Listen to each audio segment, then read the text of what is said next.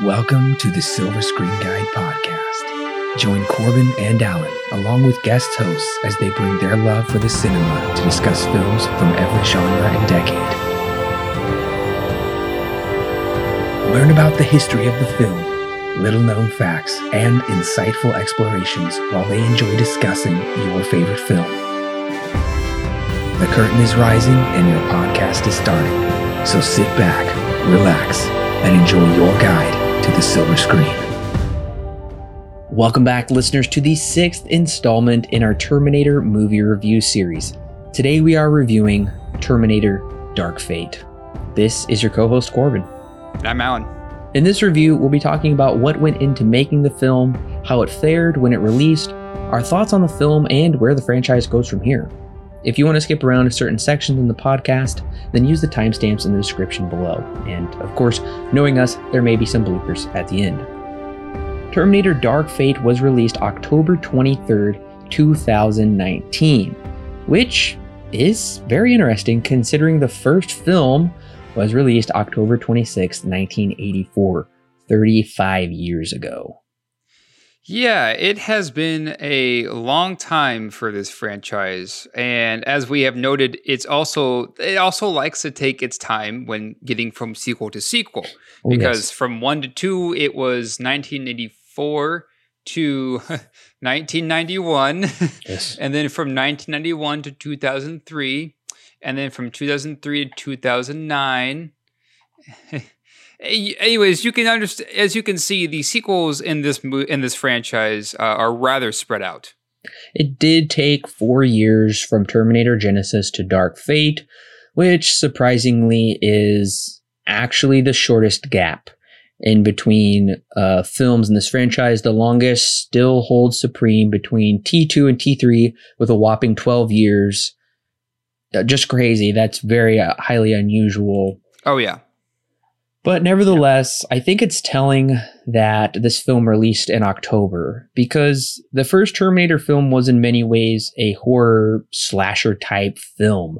And we talked about that more in detail in that podcast. So if you haven't listened to our previous Terminator reviews, I highly encourage you to go back and listen to those because these reviews definitely build off each other as far as our thoughts go. Yes. Now, this film is not directed by James Cameron, although this does mark the first time James Cameron has come back since Terminator 2 in 1991 to give any sort of creative input. So he is here with storytelling credits and a producing credit. From what I understand, he was very much involved in the creation of this film. Yeah, it is surprising because we've noted since, T2 with T3, Salvation, and eventually Genisys, he's been rather hands-off with the project. And even when he was given the opportunity to come back, he was kind of wary about doing that. It seems, even with this one, with Dark Fate, he's attached to it, but more at like an arm's length attachment to it. So it's interesting James Cameron has created what many consider to be one of the greatest action movies of all time with T2, and since then has kind of tried to keep away from it. Since then, it's interesting for him to do that. And another reason he hasn't been a part of this franchise in so long is because he was legally obligated not to be involved in any sort of capacity. Because as we discussed with Terminator 2, a lot of legal rights battles ensued and caused certain companies to go bankrupt over the rights to these films. So Cameron ended up not having the rights after Terminator 2, and it's traded hands many times. We covered that in the other episodes.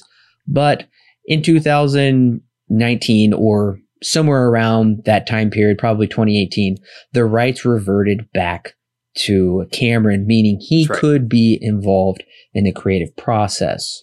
Right. Now, this film is directed by Tim Miller. I don't blame you if you don't really recognize this name. He hasn't done a whole lot. Most people would probably know him from the first Deadpool film, which was highly successful. Yeah, and I think that's really all that he's done, right? I mean, in terms of directing. As far as directing goes, that's really it. He did the TV show on Netflix, Love, Death, and Robots. He wrote the Ice Age one. and he actually won the Emmy for that whole TV show. Okay. I know everybody was showing David Fincher as the main creator of that, but it was David Fincher and actually Tim Miller. Gotcha. And Tim Miller is actually an Oscar-nominated director. Is he really? For Best Animated Short. Oh, okay. Way back in 2004, he did an animated short called Go for Broke. And that was probably where his main beginnings were. He's been a very interesting director. I'm curious to see where his career will go from here. Yeah, that is interesting with what he has done because, yeah, Deadpool was very successful.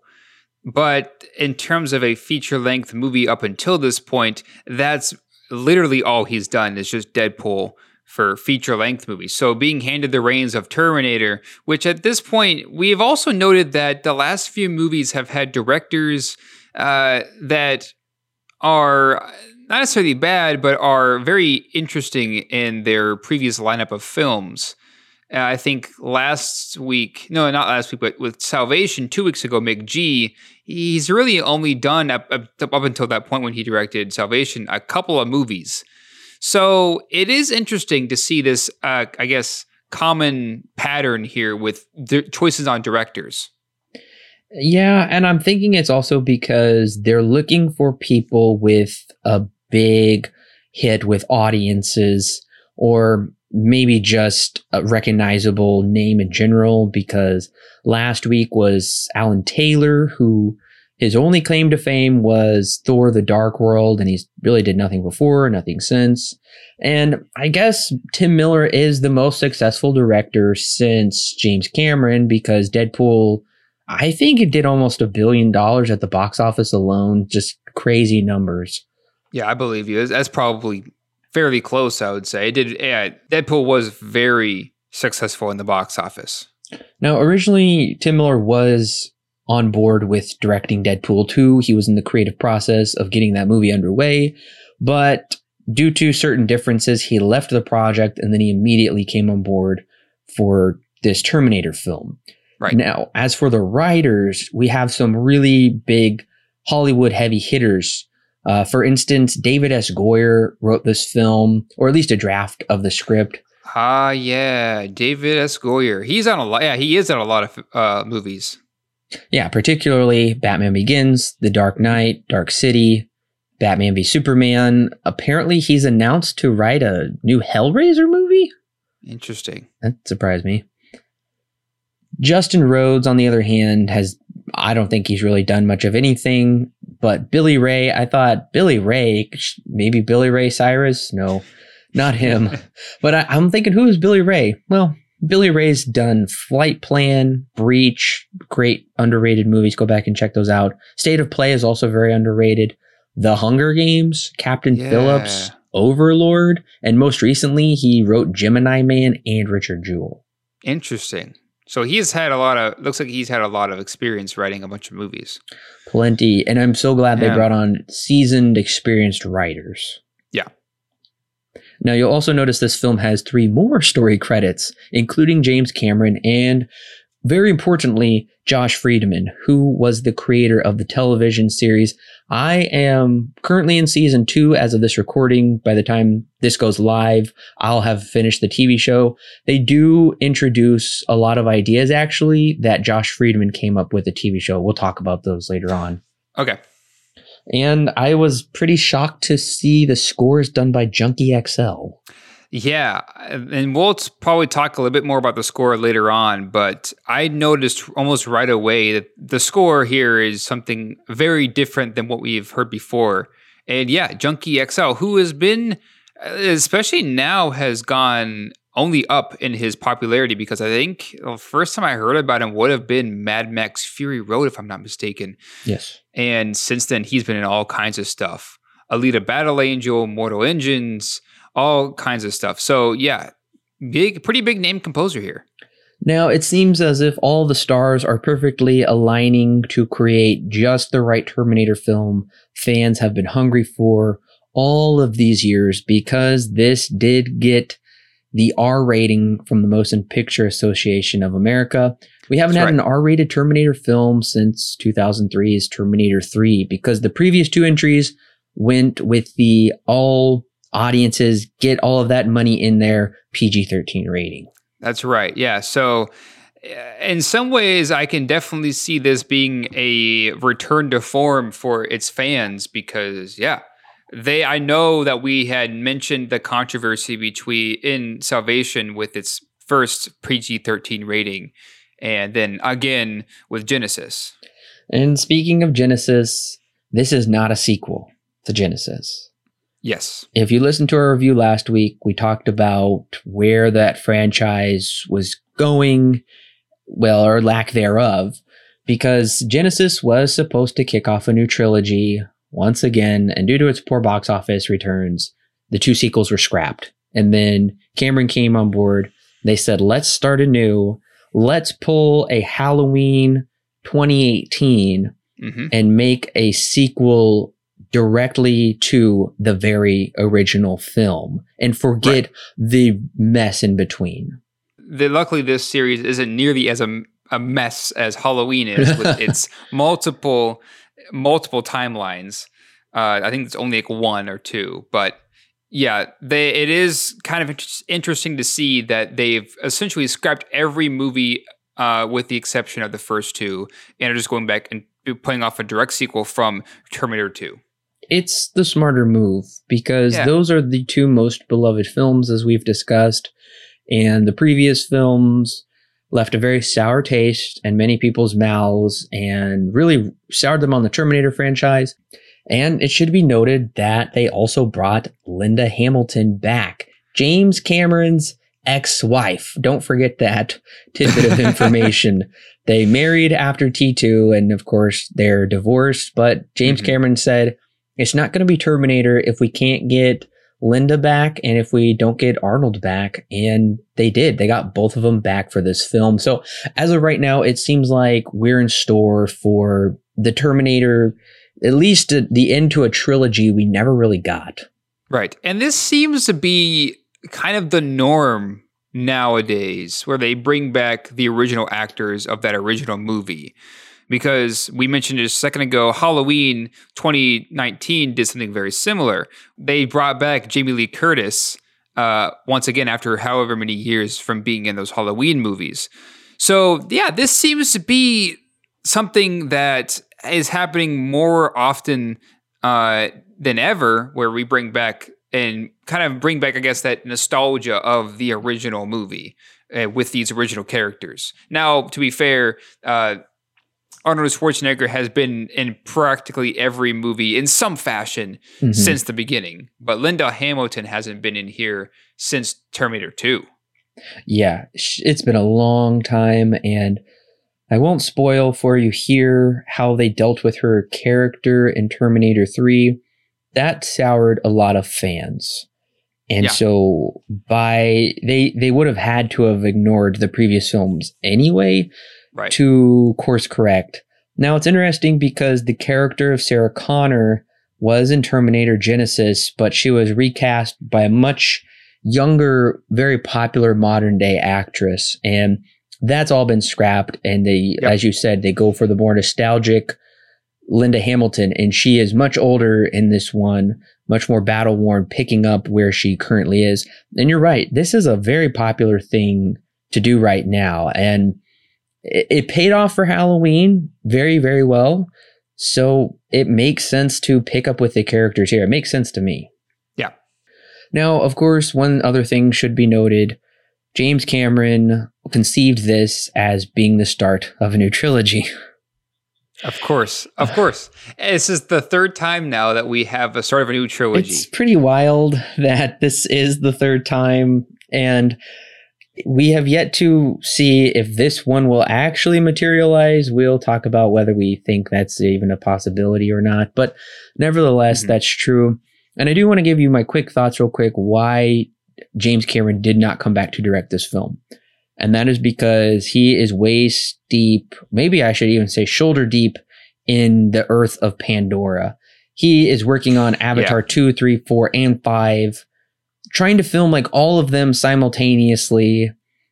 It's crazy. So he's way too immersed in that. And he is definitely a director where it's one project at a time and he's all in for it. So he's still been producing and giving creative input.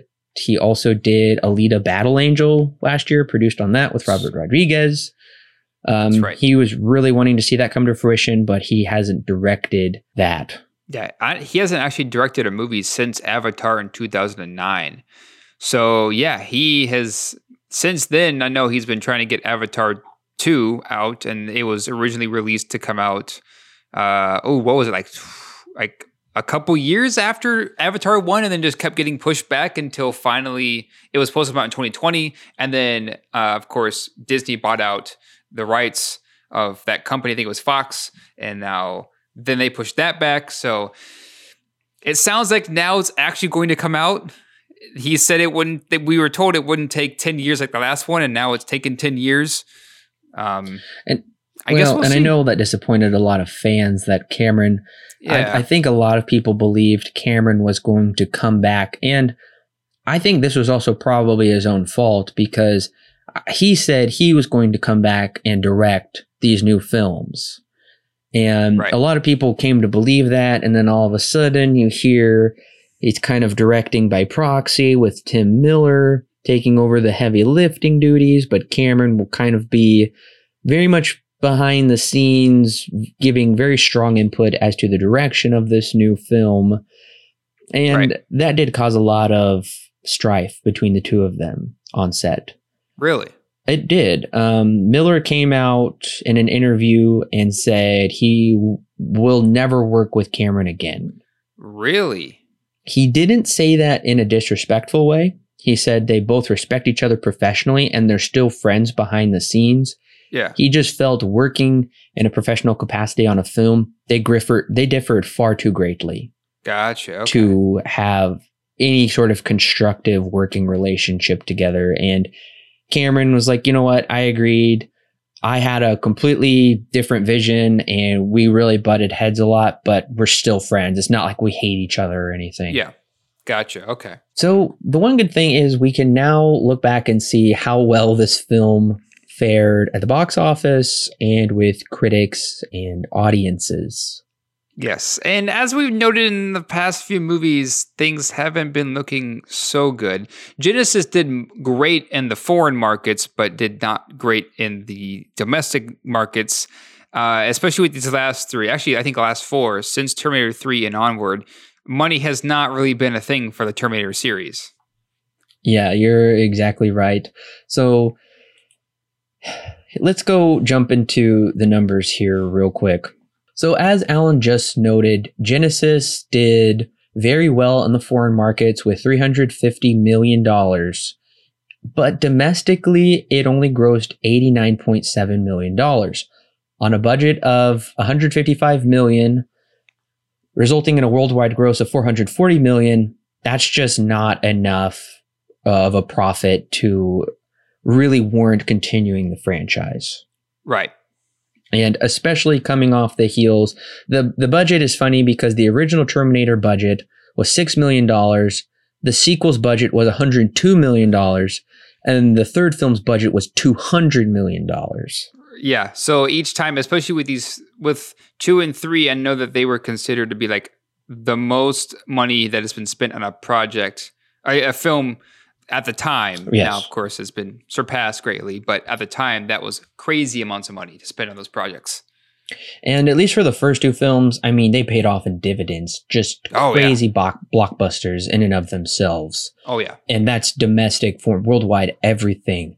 Now, the third one made back half of its budget, which is okay, but we do see the worldwide gross steadily declining and actually jumped back up for Genesis, but it drastically jumped down for this new film, Dark Fate, actually. So with a budget of $185 million, it only grossed $62 million domestically. Ooh, yeah, that's really bad.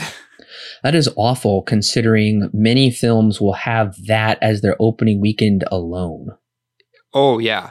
Popular franchise films. Yeah.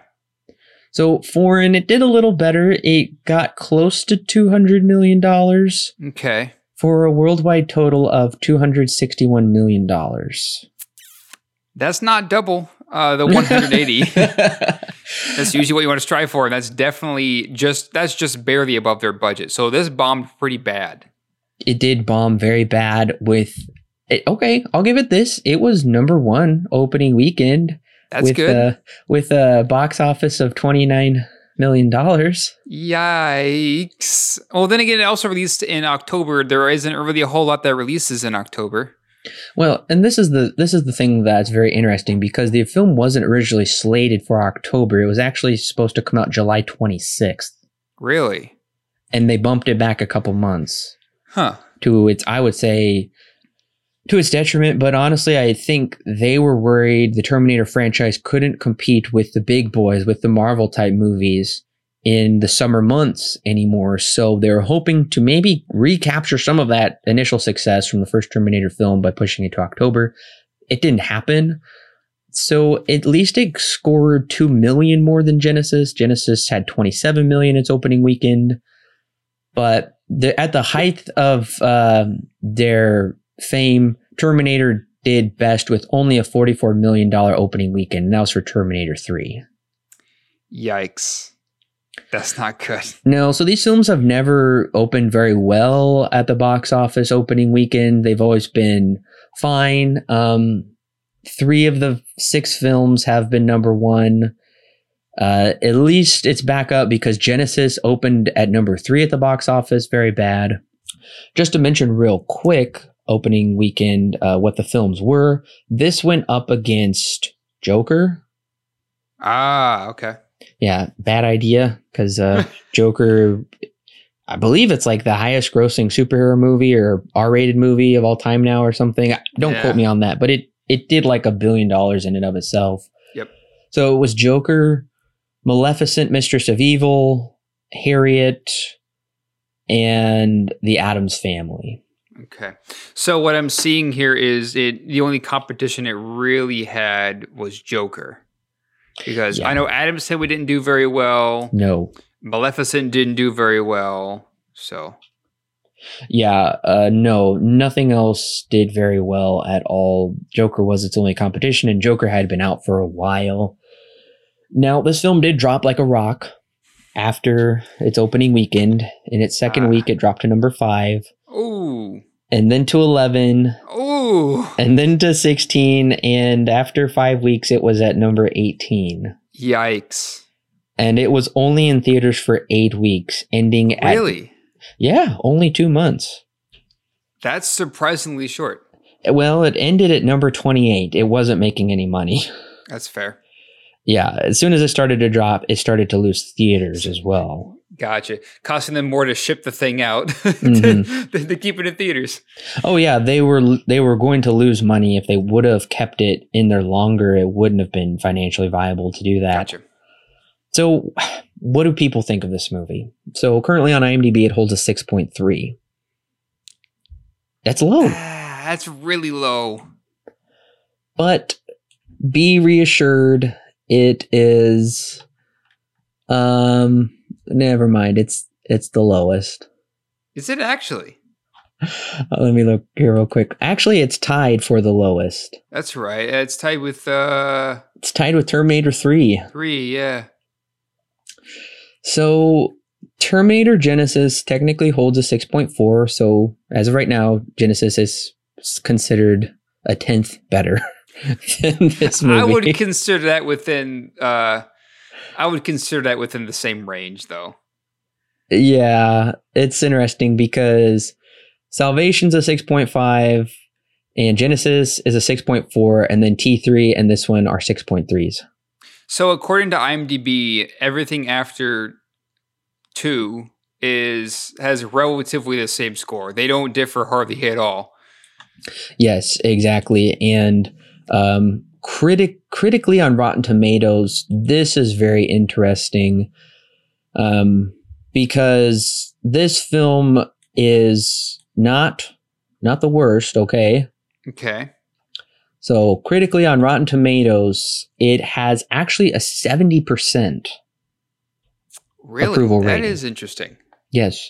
And an 82% audience score. What? That is weird. Yeah. Usually the audience score is pretty much the same on every scoring website that I've seen so far that we've talked about. So seeing a really high audience score on Rotten Tomatoes and a rather low one on IMDb, that's interesting.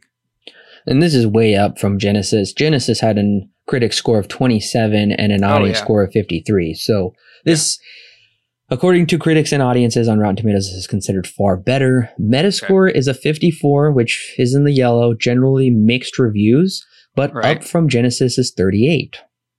Right. And of course, CinemaScore gave it a B+, just like it's given every single Terminator film since T2. Nothing's changed with that. B+, man.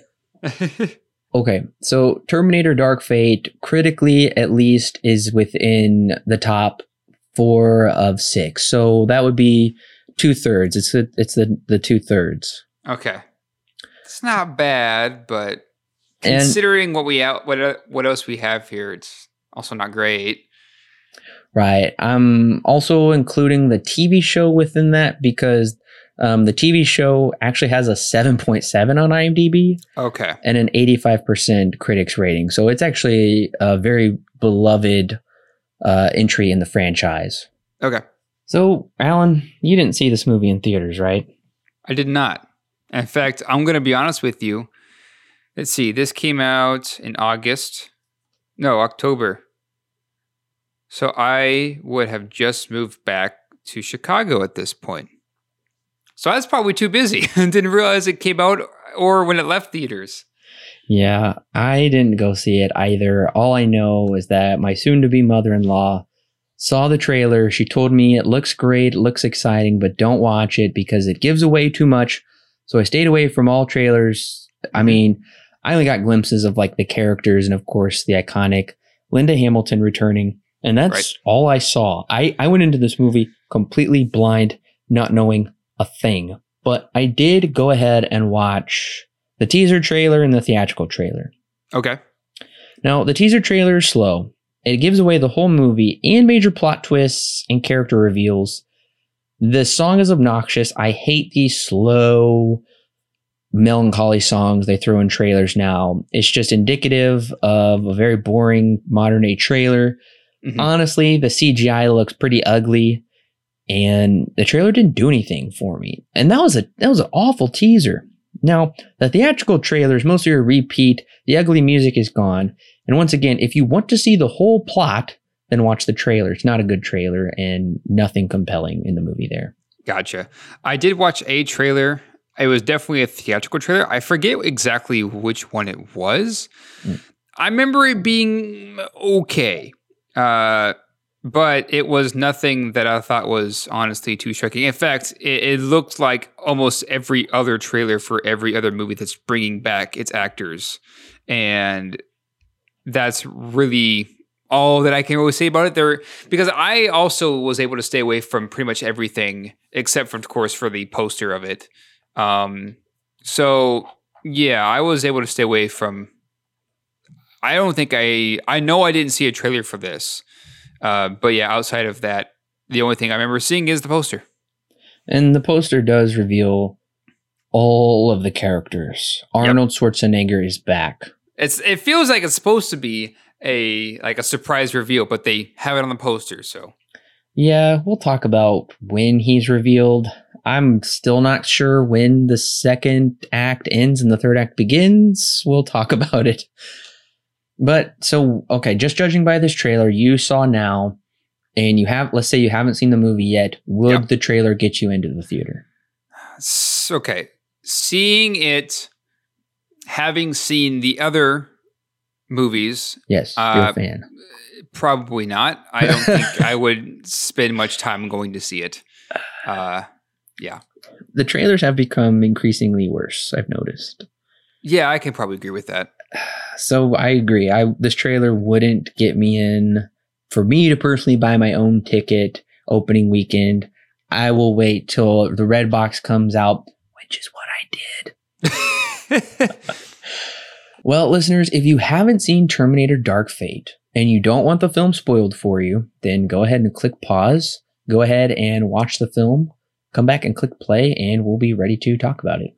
In 1998, shortly after the events of Terminator 2, John, sort of reprised by young Edward Furlong, and Sarah Connor, reprised by Linda Hamilton, are living peacefully, albeit cautiously, in Livingston, Guatemala. Which is funny, side note real quick, I was watching it with my dad, and he sees Livingston, Guatemala, and he says, "I've been there." And then he sees the cantina there, and he said, "I remember being there." Really? So, it's a real place. That's crazy. Because, a few years back, my dad was in Guatemala, and so that was cool. He immediately had that connection. That's cool. Sarah and John are, as I said, living peacefully, albeit cautiously.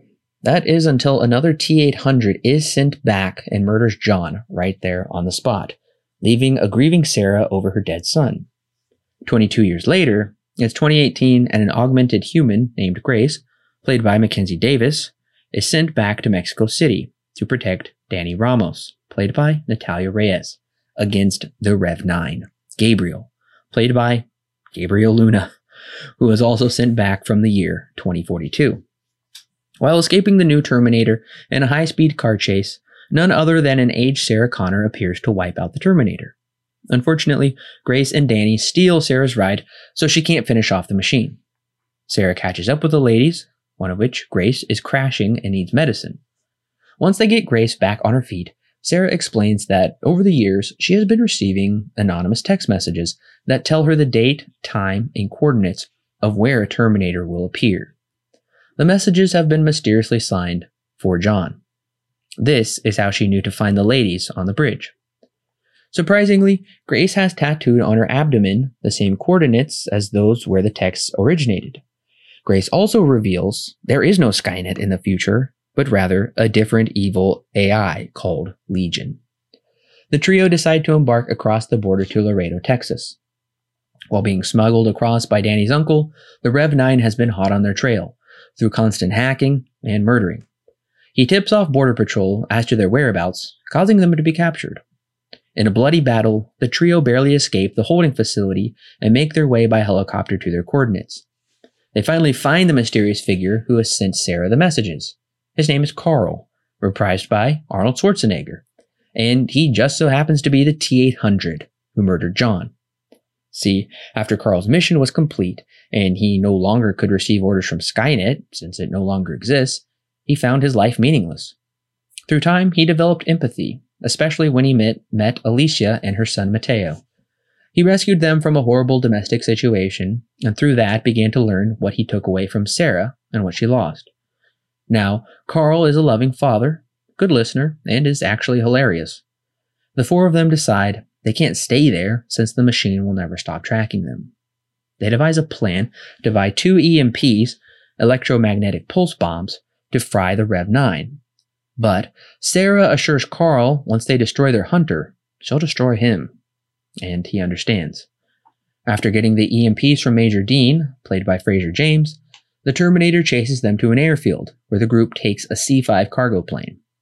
It's on the plane, Grace reveals that it's not Danny's son who will become the leader of the Resistance, as Sarah earlier resumed. She will. And further than that, it was Danny who found, mothered, and trained Grace. Their tender moment is cut short when the Terminator obliterates the plane, but the group barely escapes in a Humvee attached to a parachute. They land onto a dam, which causes them to be swept underwater, but thanks to Grace and Carl, Sarah and Danny escape. The only problem is, through the chaotic fighting, the EMPs are destroyed. They decide to take their stand inside the underground dam facility. Grace tells Danny the hard truth that she must take out Grace's power supply and stab it into the Terminator, which will destroy it. Danny, who has come to love her protector, is heartbroken to do it. But once she realizes there is no other way, Grace sacrifices herself. Danny has her hero-making moment, and Sarah calls upon Carl one last time to help Danny. Carl and the Rev 9 Terminator are both destroyed, but Carl is able to look Sarah in the eye one last time as he tells her, "For John." Back in civilization, Danny watches young Grace play from a playground and reassures herself she won't let her die for her again. Danny and Sarah hop in their Jeep and drive away, as Sarah promises to train Danny to become the resistance leader the world will need, as credits roll. Okay, so yeah, that is pretty dense plot. But starting off with the positives here, I'm going to be honest with you, I love this opening. Oh yeah, I do too. And the reason why is because I feel like, with the exception of Terminator Salvation, we've been on since day one, since the very first movie we've had, it's always been the same story. Mm-hmm. Keep John alive, stop Skynet, right? And here at the very beginning of this newest Terminator Dark Fate, they kill John. First thing, they kill John, which already surprised me. And I was like, okay, now I'm into the movie. Whereas before, I felt like it was always hard for me to really just dive deep into these Terminator movies because they always felt so surface level. And so I was excited, actually, to see John killed, because that's what the entire goal has been for these movies since day one, is essentially to keep John alive and stop Skynet. So now, with John dead, my question is, now what? Which is a good thing. And this was Cameron's idea, actually.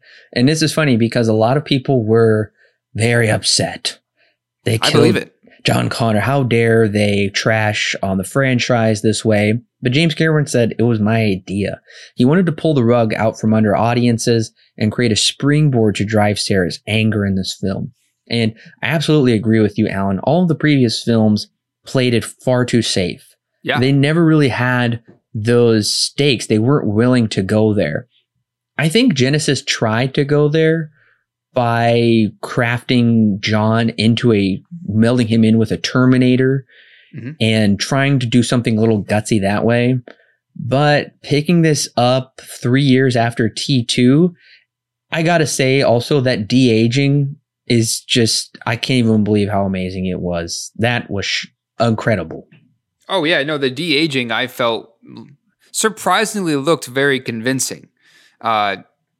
Now, I did also watch this on DVD quality, so I would love to see what it looks like with Blu-ray quality. But from what I was able to see, it did look very good. So yeah, seeing a young Sarah Connor and a young John Connor was surprising because of how good it looked. Well, yeah, and I didn't expect that at all, to see a young Edward Furlong, because Edward Furlong is clearly far older than that. Apparently, he did come and they scanned his face. Okay. And he was hoping they were going to give him this big role just so he could make, in his words, a ton of money. Yep. He would love to do more, but we'll see what happens. Those were his words. Okay. Gotcha. But nevertheless, they did use some of those facial references. This also gets me excited for where we are technologically.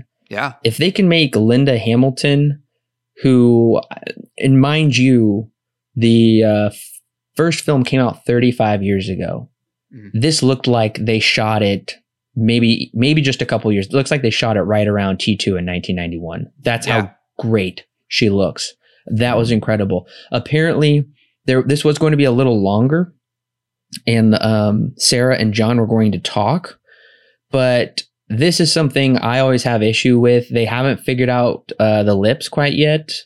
Yeah. With this whole de-aging thing, or resurrecting somebody from the dead, essentially. And Cameron realized that, and he said, you know what? The lips don't look right. It's going to take the audiences out of it. Let's just keep it short, and it works perfectly. And a great opening scene.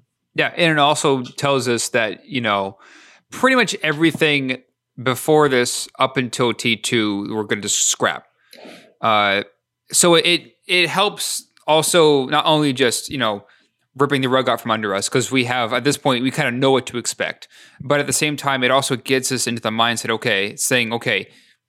we're going to take out everything up until T2, and we're going to start from there. We're going to essentially start fresh and build off from what has already proved to be successful. And so, they're essentially just retconning the entire franchise up until a certain point, which is, again, a smart move because really we've only been adding on to the story since T2. And Terminator Genisys is really the only one to kind of go and mess up the timeline. But at the same time, it was just ended up being more of a repeat of Terminator 1 than it did anything else. Something that I think they correctly fixed, which was one of our biggest complaints, is that this doesn't undermine the victory of Terminator 2. Yeah. Because in Terminator 2, they believed they have stopped Judgment Day. And then in Terminator 3, we learned Judgment Day is inevitable. They only prolonged for when it would happen. Right. So in this film, Judgment Day has never happened so far within the timeline that we're given in the present. Mm-hmm. So I'm really appreciative that they fix that. They give the victory of Terminator 2, but it's also still a tragedy. Right. Because Sarah at the cost of losing John. And this also fixes one of my biggest issues is why do they wait so dang long to keep sending back Terminators? And she says they just kept sending them back. Right. To try and kill them. So they were really never living a peaceful life. And I said, thank you. That was what makes sense. It doesn't make sense to wait till John is 20 and send one back every 10 years. Right. That really bothered me. So I'm glad they're already fixing a lot of things in this movie. And I kind of mentioned this earlier with the music. I mentioned Junkie XL and how I noticed that there was a noticeable difference with the music here. I said this before. I think it was in either T1 or T2, the podcast for those. But I remember saying that I didn't really like the music of Terminator. Even the main theme I thought wasn't really anything special. But this, and really up until this point, I have kind of just not even paid attention to the music. But now with this one, I noticed it this time, where it sounds noticeably so much better than it has in every other Terminator movie in my mind. And that's because maybe we have Junkie XL, who is a very good composer.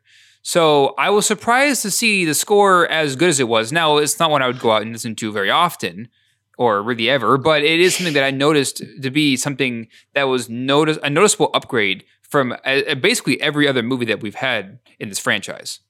One of the best things the score does for me that I can say is it really aids in the action scenes to really up the adrenaline and intensity. So I think blending the action on screen and taking that score together, I think they blend very well and they really complement each other.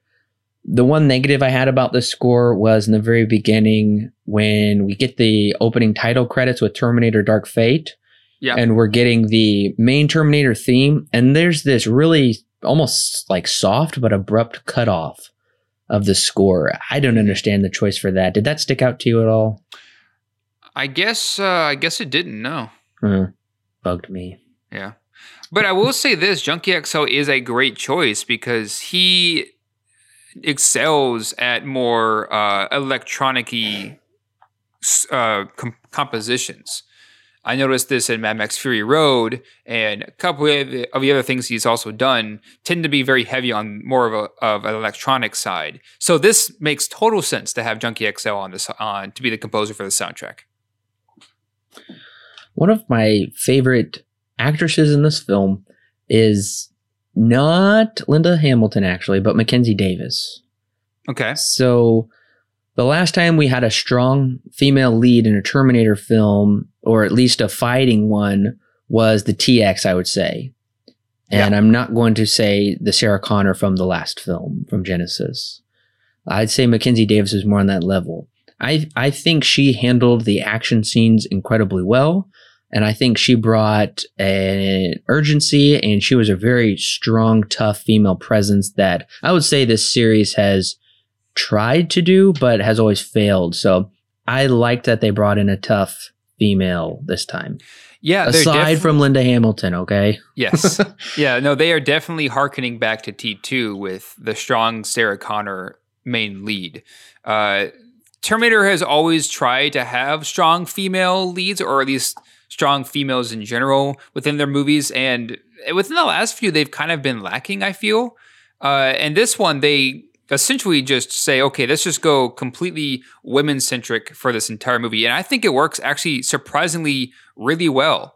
So yeah, I was surprised not only by her performance, but also how strong just in general these female leads ended up being in this movie. I was surprised by that.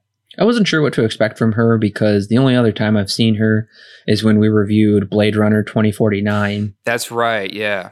And she was also a cybernetic type character in that as well, playing a very different role. Yes, very different role. I really had no idea what to expect from Mackenzie Davis, but I think one of the things that stood out to me is her kind of fearless perseverance.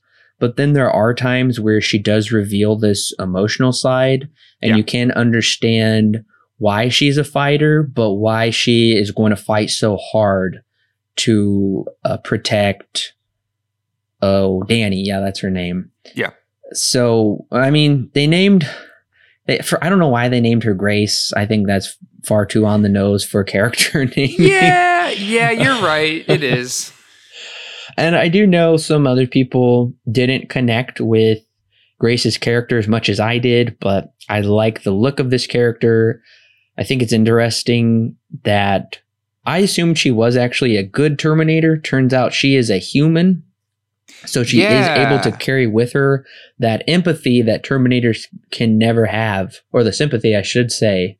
Right. And bringing that human qualities while trying to match a Terminator. Watching her take on the Rev 9. The way they film the action also, I think, is great. Yeah. And it is also interesting, too, because Terminator movies, they've also done this almost from day one, where they try to add either a human touch to the Terminators, or in the case of Terminator Genisys, they not really try, but they just go ahead and do it. They put a Terminator inside of a human. Whereas with this one, it's kind of both, I guess, with Grace's character, because she has Terminator-like qualities to her character. That's called an augment that happens in the future. So yeah, she has Terminator-like qualities, but is definitely not a Terminator. And then also in the same vein, the main enemy of this movie, the Terminator, they've kind of taken from the T-1000 and also the TX, but have again kind of upgraded it. So the skin can be a separate entity along with the endoskeleton. So you can have essentially two working bodies running at the same time. I think that's an interesting idea.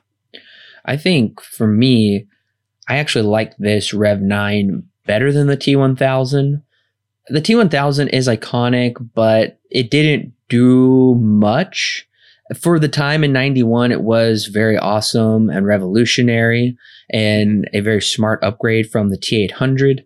But I did like that they actually did something different this time, because all of the previous Terminator iterations have been so boring since the T-1000. But the Rev 9, who can split himself apart and be in two places at once, I liked that this Terminator had actual charisma and had a working knowledge of historical events, because when he steps through the metal detector, he said he had a hip replacement from 2 tours in Afghanistan. Yeah. And so bringing a really strong human quality when need be, but also maintaining that straight face Robert Patrick T-1000 face, and the way he handles the action, I thought this was a solid villain for the film.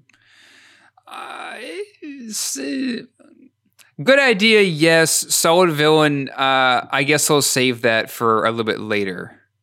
But keeping somewhat in the vein of the villain, it is also interesting, too, that we are focusing on our main characters here. The villain and Danny are also not white. They're very much Mexican.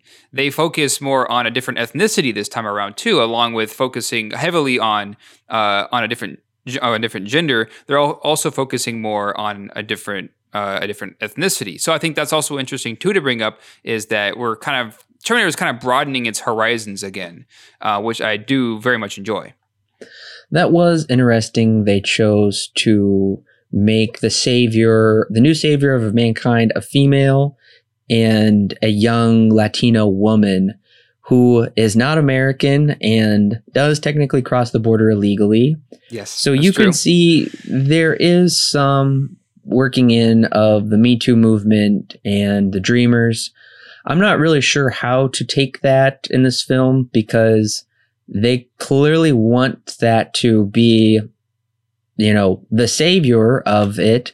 And I guess they're trying to maybe make Americans think, don't discount these people. They're important to our world too. I just don't think they say enough about that to really land on either side of that kind of controversy, honestly. Yeah. I guess I didn't really see it more as a statement than I did just a broadening of one's horizons. Just using somebody that isn't what we see all the time or have seen all the time in Hollywood films as the main character. I think that's where I was mostly seeing it. But you are right. They don't really have much of a statement, which I guess in some ways I kind of like. It's just, you know, they're just going to try something different this time around. Yeah, I agree that in the sense that our new protagonist is someone we've really not seen before. I like that as well. But we'll get into that here in a little bit with this whole second act of crossing the border. It just goes to a place I don't really understand why we needed to go there and what they're really trying to say about that. We'll get to there in just a little bit. But what did you think, at least, of coming back to the Rev 9? What did you think of the design, though, of this new Terminator? Yeah, I thought it is a really interesting design. I'll give it that.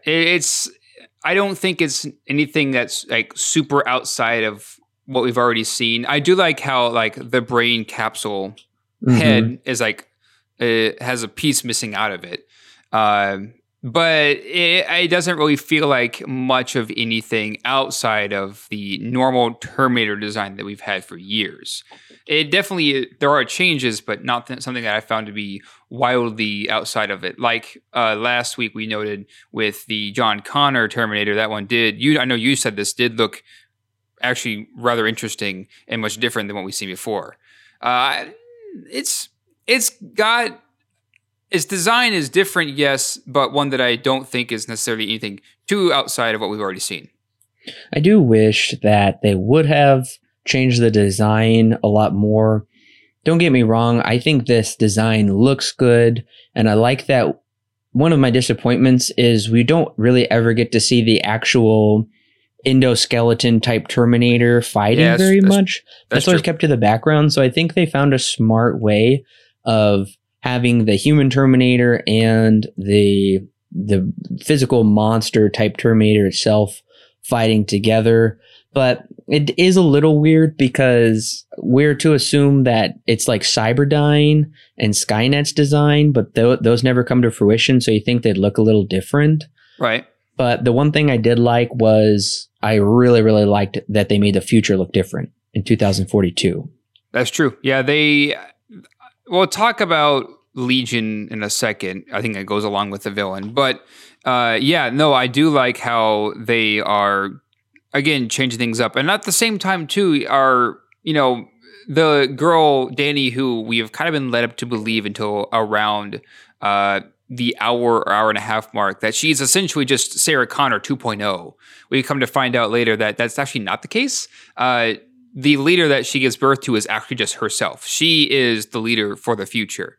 And I ended up liking that change because now we can actually focus on a character and build up that character instead of saying, well, I'm going to give birth to something later on. I like that we focus, or in theory, we focus on that person and a bit more.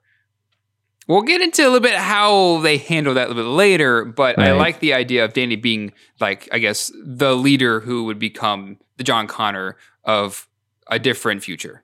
Yeah, I do like that as well, that Sarah's very cynical presumptions are wrong, because I think Sarah feels like she lost her son and she wasn't able to become any kind of leader her son was. But now this female is able to find that strength and really lead these people. we'll talk about that in a minute, like you said, whether they exactly sell us on that very well or not. But jumping back to the Rev 9, I did want to note why they're called that. This is actually a reference to Revelation 9. Okay. From the Bible. So Gotcha. if you read that, it says, I saw a star that had fallen from the sky to the earth. The star was given the key to the shaft of the abyss. Interesting. So my guess is that in the future, the humans call them Rev 9s, because the Bible in some ways is more influential on this Terminator film than any of the other films. And I'm going to credit that to Josh Friedman, because Josh Friedman created the TV show, and they bring up the Bible so much in every other episode. And in the TV show, it's no longer called Skynet because of how they changed the events of the future. It's going to be called Babylon. Interesting. Yes, and that's actually something I really liked about this movie, and I gotta think it was Josh Friedman who did this, is because Sarah's like, what about Skynet? And Grace says, what's Skynet? Mm-hmm. And that would only make logical sense that by destroying Skynet and Cyberdyne and whatnot, preventing that from happening, it wouldn't work. But nevertheless, the race to artificial superintelligence isn't going to be stopped. It's like saying, we stopped Alexa. But then you have to think, well, what about Siri? Siri's still functioning, and Cortana. Yeah. Oh, wait, yeah. So in this, it's not Skynet, it's Legion. Legion is also from the Bible. That is the name of the demon that Jesus comes in contact with. So I'm really surprised at how much they're kind of pulling from scriptural and inserting into this movie, but I do like that actually it's not called Skynet anymore. Yeah.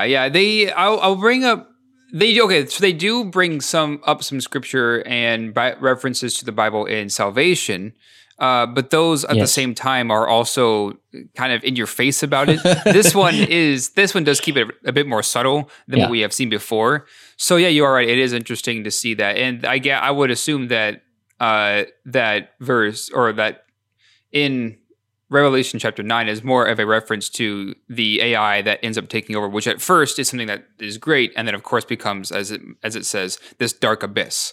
So yeah, there are definitely a lot of references to scripture in this movie, although they are much more subtle this time around than they were last time we had them. I will say they do draw upon some Christian worldviews or possible themes. Now, they're not just towards Christianity. I mean, these are more so universal, but I would say such as themes as love, forgiveness, redemption, and self-sacrifice are big ones in this movie. Yeah, self-sacrifice is a big one. Is a really, really big one. But yes, you're correct. And I would say bringing in those themes, the Terminator franchise has been severely lacking on themes. It's had almost, you could say, a very nihilistic worldview, at least for the original trilogy, just drawing upon fate. And it should be noted that when you don't want to talk about God, but you want to say there is still some kind of divine plan, you bring up fate. When you want to reference a divine God working through the universe, then you use the word destiny. Gotcha. So that is very interesting. This film is called Dark Fate, but there's no dark fate to be had, because one of the big lines in this movie is F fate. Yep. Which I really like that it's like, forget about fate. We have the battle of free will. It's the battle of free will versus predestination. And the Terminator films have always subscribed to predestination. And James Cameron said, let's bring in free will and see what these characters can do with that. Thank you. Let's shake it up. This definitely has also been one of the more thematically rich Terminator movies that we've had in a while. I would say this one and T2 are probably the most thematically rich Terminator movies that we have. And this one, I feel, does a much better job, especially with more modern examples and more modern, I guess, ways of thinking, especially with how it presents those themes. Because you are right. It is a movie that is saying, forget about fate. we write our own fate, more or less, which is kind of what happened in T2. But at the same time, this one feels in some ways a little bit more personal than in T2. So yeah, this one is definitely the most thematically rich of all the Terminator movies that we've had, at least since T2, I would say. And speaking of personal, I think they finally give Arnold Schwarzenegger a meaningful purpose to come back. Yeah, this was a very big surprise for me. So I was shocked as well. I knew Arnold was going to be back because... I mean, he's all over the poster. It's kind of hard to miss. He's all over the poster, and it wasn't a surprise to me who this mysterious character was, sending them text messages because he hadn't showed up for the entirety of the film. Who's left to show up? Yeah. So it's Arnold. And I find this also very interesting. We're getting into deeper sci-fi exploration here, like Ghost in the Shell and iRobot type stuff. Of what if this machine could evolve in some capacity to at least experience empathy? And I actually really loved some of these touching moments between the Terminator and Sarah Connor, and especially because they're so much older now, I think it means more, where he says, witnessing the domestic abuse situation after spending so much time in the world. And this is also drawing upon like Mary Shelley's Frankenstein, who is this outcast that doesn't really belong, but learns to love and desires to be loved, because that is where only true meaning can be found. And he brings that up. I didn't have any purpose without Skynet, and you freed me from my bondage. And talking about learning to love this family, and then Sarah is kind of learning to forgive him, and the self-sacrifice. I was pretty blown away that they were really striving to go deeper with this character connections. Yeah, this is definitely when they finally revealed Arnold Schwarzenegger's character, and they got to talking and revealed what he's been doing for all these years. That was my favorite part of this entire movie, because it's thematically rich, because we finally get to dive into something. We actually have some meat here to sink our teeth into, and we get to discuss and bring up questions about, okay, well, what happens to a Terminator once it's finished its job? Which in this case, we find out that the Arnold Schwarzenegger, the T-800, has somewhat developed some kind of empathy, and even has a family, and even wants to help Sarah Connor in some ways reconcile and ask for forgiveness in some kind of a way, and maybe in search of some kind of redemption for what he has done. It's weird to say that's coming from a Terminator movie, because they've all been like just literally walking machines. They don't really have many feelings until finally this one, they finally decide to reach down and say, okay, well, what if the Terminators are a little bit more human than what they were ever made to be, or what they'd end up becoming that way? What happens next? I think that's very interesting. And that's also kind of what I'm saying, is there are these more so subtle Christian themes that are woven into this movie, of kind of being freed from bondage and the ruler of the world being cast out. And I really found those to be fascinating. They worked those in there. And it was touching when Arnold said, my past has finally caught up with me. Yeah. And I understand that I have to pay that price. And he looks at everything that he's built and he says, I won't be back. And I thought, if that was like the perfect usage of that, I would say, that actually brought some sentimentality to it, instead of just making it a fun line they have to throw into every movie. But also, I got to say, he's the funniest in this movie. Yeah, since he definitely he's been in a long time. Oh yeah, he is definitely he wasn't lying when he said I'm also very funny. Yeah. He is actually surprisingly very funny. I know, I love that when they go down to his gun bunker and they're like, why do you have these guns? I thought you were like a really nice guy now. And he said, according to my calculations, 73% of humanity will fall into barbarism, and this is Texas. Yeah. And he's also they're just shooting the breeze, waiting for the general to give him the EMPs. And he's just telling his drapery stories to Danny. And he's like, a father wanted to decorate a room all in pink bunnies. And I said, don't do it. Yeah.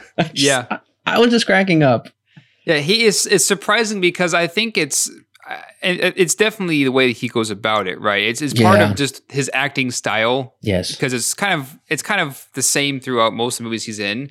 And then at the same time, it's also like the situation that you're in with him. He's a dad and he's acting this way. He's supposed to be a Terminator who is not supposed to have any feelings. It is actually rather hilarious. Well, the one other thing is, do you feel like Arnold and Linda are finally given proper closure for their characters? For Arnold, I think yes. I think we finally reached what Terminator 2 was kind of going for, which was giving more human-like qualities to a Terminator. And in this one, I think they finally reached that point where it feels satisfying now. With Linda Hamilton's character, I guess so, yeah, because she essentially kind of reverts back to her Terminator that's seen in Terminator 2 where she is a Terminator for a while. She kind of reverts that back to that, but it's kind of that way for a lot of the movie. She even wears the sunglasses when she's introduced. So, and then seeing here at the end when she learns to essentially forgive this Terminator again for killing her son. I guess I do feel that their characters are wrapped up pretty nicely. Although I would say more so the T-800's character than Linda Hamilton. I would say the same thing. I feel like they are both given proper closure that gives me satisfaction. They came from an emotional story arc across the 3 films and kind of concluding with the machine that hunted her down and tried to murder her in the beginning now is helping her, and it also ended up murdering her son, and now it helps her, and that whole For John thing. I think they played it nicely. It could have become sappy if they would have done it wrong, but to me, I actually feel for once satisfied between these characters' closure. I was never satisfied that they just killed her off screen with cancer. We learned about that in Terminator 3. Yeah, thanks for that. Yeah, that was awful. So and according to Linda Hamilton in interviews recently, she said she is done with the franchise for good. This was her last hurrah. And I'm satisfied with that. I don't think they really leave it too open-ended for us, for character arc wise anyway. Yep, I would agree with that. One last thing. I'm glad this film doesn't entangle itself in convoluted time travel plots. The last film would make an astrophysicist's head hurt. And I'm glad, time travel's been a huge crux of this series. Okay, we got it in 1, we got it in 2, and we got it in all the other dang ones. Just leave it alone. It's fine. They don't oh my gosh, we time traveled. The only thing that was a little weird was the whole time displacement ripples that the Terminator felt. That was like, okay, come on. I don't know what that's all about. They don't really explain it, but yes. Yeah, it was one of those things where it's like, huh? All right. One of my disappointments for the film is Danny being the leader of the Resistance is hard for me to accept, at least within the first film. And I think they did the wrong thing by showing a flash forward into the future and showing her kind of rousting humanity to fight against the machines. I don't think they could make that character arc leap like that because we're still missing so much to her character development. It was too hard for me to believe in that moment. I would say her entire character is severely underdeveloped in this movie because she is touted as being, especially when we get to that scene in the movie, she's touted as being, the leader who leads the resistance against the machines. She's the John Connor of a different future. Problem is, has hardly anything to her. She feels like she is a one-dimensional character, and those leadership tendencies don't really come out until about an hour in or hour and a half in, when she randomly decides to give some inspirational speech to her friends at this point. I don't know. I never really bought that her character would become a leader, and that's because I don't really know anything about her character. They don't really explore her at all. She is severely underdeveloped. Yeah, and I've heard some people say that, well, did you see her, taking care of her dad, telling him to get the egg? She's kind of in charge of her little community apartment complex area, and she stands up for her brother at her job. That doesn't work. It's not enough. Yeah, there isn't enough hook.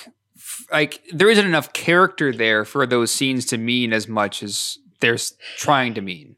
Well, I also didn't find her to be a very good actress. She seemed fairly one note with her performance. Yeah, and that might be because of her character too. I don't know. It could be the way that she's written, but her father and brother are murdered early on, and that doesn't seem to affect her. Now, maybe she just hasn't had time to think about it. I don't know. But these films all have a lot. Well, excuse me. These three characters have something in common in that their loved ones have been taken away from them. Right. Now, Sarah Connor's character embodies that incredibly. She is clearly this raging alcoholic and her entrance is awesome, and she has extreme bitterness, and that's played out well between her and Carl. And we just talked about how much we loved that aspect. And I even liked Grace's emotional tie better than Danny's emotional tie, because Grace comes from this battle-worn future where she has to become part cyborg and then volunteers to go back in time to save her mother figure, the woman that took her in and trained her and was her protege, but mother figure. There's so much potential to tap into between the mother-daughter dynamic that is sadly missing in this film. Yeah, and this is a much better explanation as to why one would want to go back in time to save somebody than what we get in Terminator 1, which is illogical. It's supposed to be oh, hey, yeah, I did it for duty, but in reality, I did it because I love her. It feels like a much more different kind of love. I like that she goes back in the past to save, essentially, her mother figure. And that is one of the key things in this movie is motherhood. I like that idea. The problem is, again, it's a much better way than they did it in the past. But yeah, I wish there was more to that connection. And I think the reason why I say that is because there are too many characters in this movie that they have to focus on. They had to focus on already Arnold Schwarzenegger, Linda Hamilton, and two newcomers. So we already have four main characters that we have to focus on in this movie. I think it just becomes convoluted. Well, and not to mention we have to cut back to the Rev 9. That's true, yeah. And our villain that after a certain point just stops talking altogether. Yeah, something that I was just, as I'm still saying, sorely disappointed about is they should have driven harder home the emotional connection that Grace has with Danny, but Danny doesn't have with Grace, but it comes to develop towards the end of the film. It feels like they just wrote it without actually depicting it. And that's such a major disappointment. That could have been an incredible character dynamic connection that's just not there. So those characters are pretty much paper thin. And it's not only too many characters, it's far too many sequences. It becomes very cumbersome towards the end of the film. Yeah, it does. I found it very muddy, blurring the second and third act. Because I thought it was interesting that it took place in Mexico City. That's I've been to Mexico. It's been a very long time, but it was a new location, and I think a new location to a lot of people as well. Starting under Grace Falls, under the bridge, and they have the fight with the cops under the bridge. I was loving all of the locations and the different dynamics that it's separated from America, but I thought it was pretty annoying that they had to cross the border, and that's where it became very cumbersome. They have to hire her uncle, who is a coyote, and I'm not sure if they were trying to give that any sort of positive representation. And then they get caught, which feels clunky as well, and they have to steal a helicopter, and then they have to buy an EMP, and then they have to steal a plane, and then they get crashed into a dam, and then that all just ran together far too much. And at one point, my dad and I were like, okay, please, let's figure this out here. Because I thought the climax of the movie was coming when they were buying the EMPs, and they were going to battle it out at the airbase. Little did I know we had like another 25 minutes left to go. Yeah, this movie, like you said, in the last 45 minutes becomes extremely convoluted and just kind of hard to follow because there's just a lot of things that happen.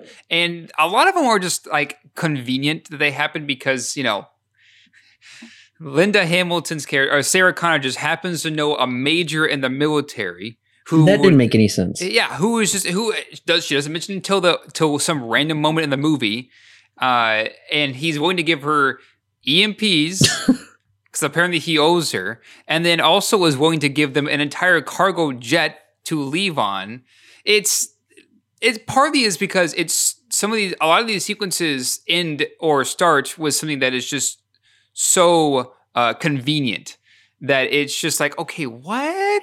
That's probably the best example of a very convenient situation is Sarah Connor knowing a guy who can get them these things. It's just like ridiculous. It doesn't make any sense because she is on the FBI's most wanted list. Yeah, like, okay. And he does make the funny joke, I just don't commit treason for anyone. But yeah, where did this come from? Right. It's not explained in any way. And he dies quickly, so we don't have to worry about him. And some of this becomes overload CGI. I find it to be quite ugly in some instances.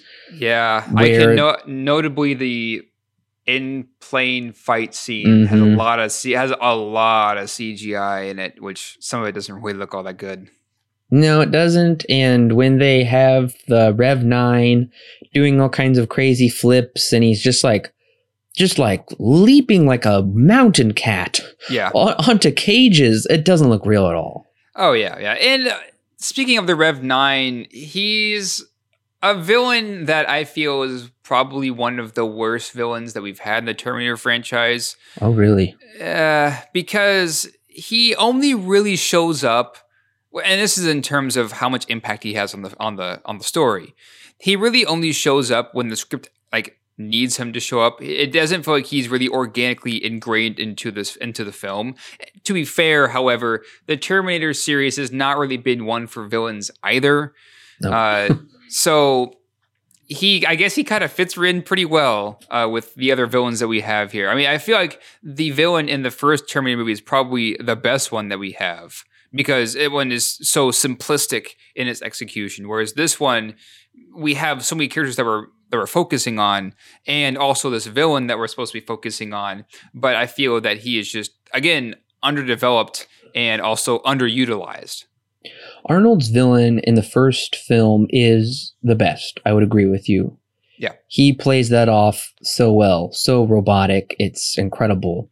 Right. I do like Robert Patrick's T-1000 because it is the perfect playing off the opposite of a Mr. Bodybuilder. He's this slim, sleek, killing machine that is just going to come after you with everything. That I hate the TX is worthless. Yeah. I guess Sam Worthington is supposed to be the bad guy in Salvation. That one's kind of hard to say who the villain actually is in that one. And that's confusing because it's almost a movie without a villain in some ways. I don't know. I will say one of probably the most rich villain is probably the John Connor Terminator hybrid from Genesis, because it proposes that interesting question of what if Terminator and man could come together and create the perfect transcendent being. I found at least the questions posed with that villain to at least be asking something and be trying to do more with the characters. It's not just trying to kill the characters, it's trying to bring the characters over to its side. Yeah. Which is something the Terminator has never done. So I appreciated it for that fact. this is very much in the vein of the T-1000, hunt them, kill them, and finish it off. There's not much to it, but I think Gabriel Luna does a great job with what he's given. I think I mentioned this in Genesis. No. Well, maybe Genesis, but it was definitely, I mentioned this in Salvation. The dialogue, I noted in that one, I wasn't a very big fan of. Same thing here. The dialogue in this movie is it can be really cheesy at times. I have a few lines here, like funerals won't help them and goodbyes won't help you, or one caught up with us and carry out orders from the future that never happened, or if you're a Mother Mary, then why do I want to beat the crap out of you? Oh, yeah. It doesn't have very good Cringe. dialogue here. And sometimes, especially most notably the scene when Danny has her big stand-up inspirational speech inside the plane, it doesn't really come off correctly. It doesn't really come off like an actual inspirational speech. It comes off as a bit more cringy. Oh, yeah. There is tons of cringy dialogues. That Mother Mary one. Yeah. Let that one someone was else probably be mother. My favorite of the movie. Yeah, as far as cringe goes. Let someone else be Mother Mary for a change. Mhm. Okay. And Danny's speech, are you talking about when she's in the flash forward in the future? Both. And The one when she's in the plane and then the one also in the flash forward. They are very similar. Yeah, I found that to be pretty dumb. I didn't buy it at all, as if she's able to just change people's hearts and minds within Right. an instant. Right. Why? Nothing would give me, I wouldn't follow her. I wouldn't. And what was the other line that I was thinking of? Oh, when Grace says we're going to run, and she says no, we're going to stand up and we're going to create a kill box. We're going to fight it. And I thought, oh, Yeah. she's like the spunky teen that's pretty headstrong, and the one adult wants her to go along with it so the other parent can feel bad and they can get their way. That's the way I interpreted it. Yeah, exactly. And then this dialogue also just spells out way too much. There's a great scene when they finally kind of reveal Danny's character to be, she's John, right? They literally come out and just say, she's John. Oh, yeah, You're that's John. right. Like, Yes. chillax. I understand she's John. You don't have to tell me. It's also cheesy and then also just way too on the nose sometimes, which I think we've already mentioned that a couple of times anyways. It's just way too on the nose. I couldn't believe Sarah becomes the narrator in that scene. Yeah. And we all figure it out. And they have to show us. Yes. They have to show us. They have to tell us a couple times. Yes. And then Sarah, because I guess she's catching up. Who knows what the alcohol has done to her brain cells. Mhm. She says she's John. I couldn't believe that. So you're right. There is some weird dialogue that doesn't work. Like in the beginning, the cops are like, I love it when it rains naked ladies from under the bridge. It's like, okay. But I think, as we've touched upon earlier, the best dialogue comes between Carl and Sarah on Carl's homestead. Yeah. Yeah. So who knew they're going to give Arnold the best dialogue in the film? Right. Yeah. There are, as cheesy as it can really be, there are times where it does work. But there are a lot of cheesy moments here too. Well, yeah, and like Danny with her brother in the beginning, and Yeah. he's like, I've got 140 likes, and I'm going to be the next Bruno Mars. Yeah. What? They're trying to tap into the millennial market. I guess. And I guess that was one question I forgot to ask you is, I thought Danny and her brother were going to high school. Yeah. Surprised they're going to their factory job. Yeah, I didn't realize they worked in a car factory. That one was, I'm with you. It was kind of a bait and switch. Oh, I guess for me, I guess it felt like a bait and switch because I was like, are these the like young people going to high school? And no, they're not. They're going to work. It was strange. I definitely don't. There are a couple moments that feel very made for TV in quality. Okay. Where the quality drops. And I've brought it up a few times, but the flash forward to Danny's revelation as the leader of the resistance, I was expecting something awesome. I was expecting her in some kind of battle armor, and maybe she was on the field. She was with her generals. She was like Leonidas in 300, just ready to lead them. Instead, she just kind of pops up through the hole in the wall and says, don't do it. That's what the machines want. They want us to fight each other.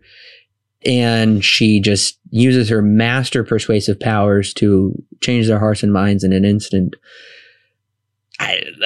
That was like, oh my gosh, we just entered Lifetime Channel here.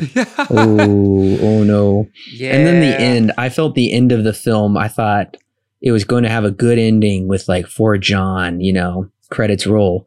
No, Danny has to be watching her on the playground and say, I'm not going to let her die for me again. And guess what? What does that mean? Danny gets her driver's license also, because that was a big point. I don't know how to drive, but I can figure it out. So then she drives the Jeep in the end, which is supposed to be like Sarah driving the Jeep in the end. And Sarah's like, I can train you. Please no.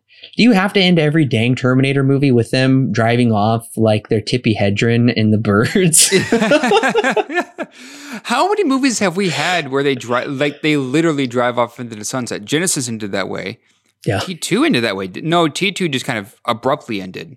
Well, T2 was the last shot was driving like a shot of just the road at night. Driving. That's right. Yeah. T1 definitely ended that way with Sarah Connor driving up into the distance. Anyways, tired of the needless driving shots. That was such a tacked on. I haven't seen something that made me so disoriented. I felt so out of the movie than with those awful endings they used to tack on to movies to set it up for a sequel. Like, oh, they'll be back. I'm thinking of like Green Lantern as one example. I haven't seen a film be this on the nose in a long time with setting itself up for the next film, because usually most studios or production companies seem to shy away from setting that up. And you think they would have learned their dang lesson by now, since this is the third reboot within the same decade. That within 10 years, the third reboot within 10 years, where it's a promised trilogy and nothing's going to come of it. But they're so overconfident that this is going to kick off a new thing. And I think they're making the same mistake as the previous two entries. They don't have to explain these characters very much because we're going to have plenty of time to explore them in future sequels. Surprise, it never happens. Yeah, the two, I guess, legacy characters that are here, Sarah Connor and the T-800, do, I feel, get the most development of all the other characters. And we leave Grace and Danny just kind of at the wayside. And I honestly, this is a movie where I felt way too often that I knew I was watching a film, because of how many conveniences there are, because of the really honestly stupid and cheesy dialogue that just keeps coming back up. There are so many times where I'm just like, oh yeah, I'm watching a movie. Somebody wrote this, because it is just so convenient, and sometimes is kind of hard to suspend your disbelief for it. One thing I'm kind of sad, because at this point I feel like we're not going to see very much into the future with these films, is I really did like these fights in the future with these really cool redesign of the ships, and supposedly they're fighting Rev 7s into the future, those things that the Terminators with like the spikes come like flying out of them like tentacles. Oh, they're fighting those. Yeah. That looked like that could actually be a really cool movie. Now, maybe that's more made for Netflix quality, I don't know. But nevertheless, I did like at least that hint of a very different type of future where they fight that didn't look like what we've seen in previous Terminator films. I don't think we're going to get that, though, but we got a glimpse of it. Yeah. Now, did this remind you, this scene, especially when we had the flash, I guess, forward to Grace fighting in the war, did this remind you at all of Edge of Tomorrow? Because it reminded me a lot, especially this scene just in particular, it reminded me so much of that movie. I knew you were going to say that. Yes, oh, yeah? Because they took a page from Edge of Tomorrow, especially with the Terminator monsters. fighting. I'm not crazy. It looked cool. I think they should have done some things differently, but I mean, I liked it. I think the aesthetic of their combat armor looked very, very different. It looked almost like a bit of a cross between Cameron's Aliens in some ways with the Terminator franchise. But yeah, completely Edge of Tomorrow. And she kills that Rev 7 somehow. I have no idea how, but they can't kill Rev 9. Yeah. They cut to black before we actually get to see how she does it. But yeah, I don't know. Since we're here in the future, Legion, it's essentially Skynet. I mean, there really is hardly any difference between the two of them. Let's be honest here.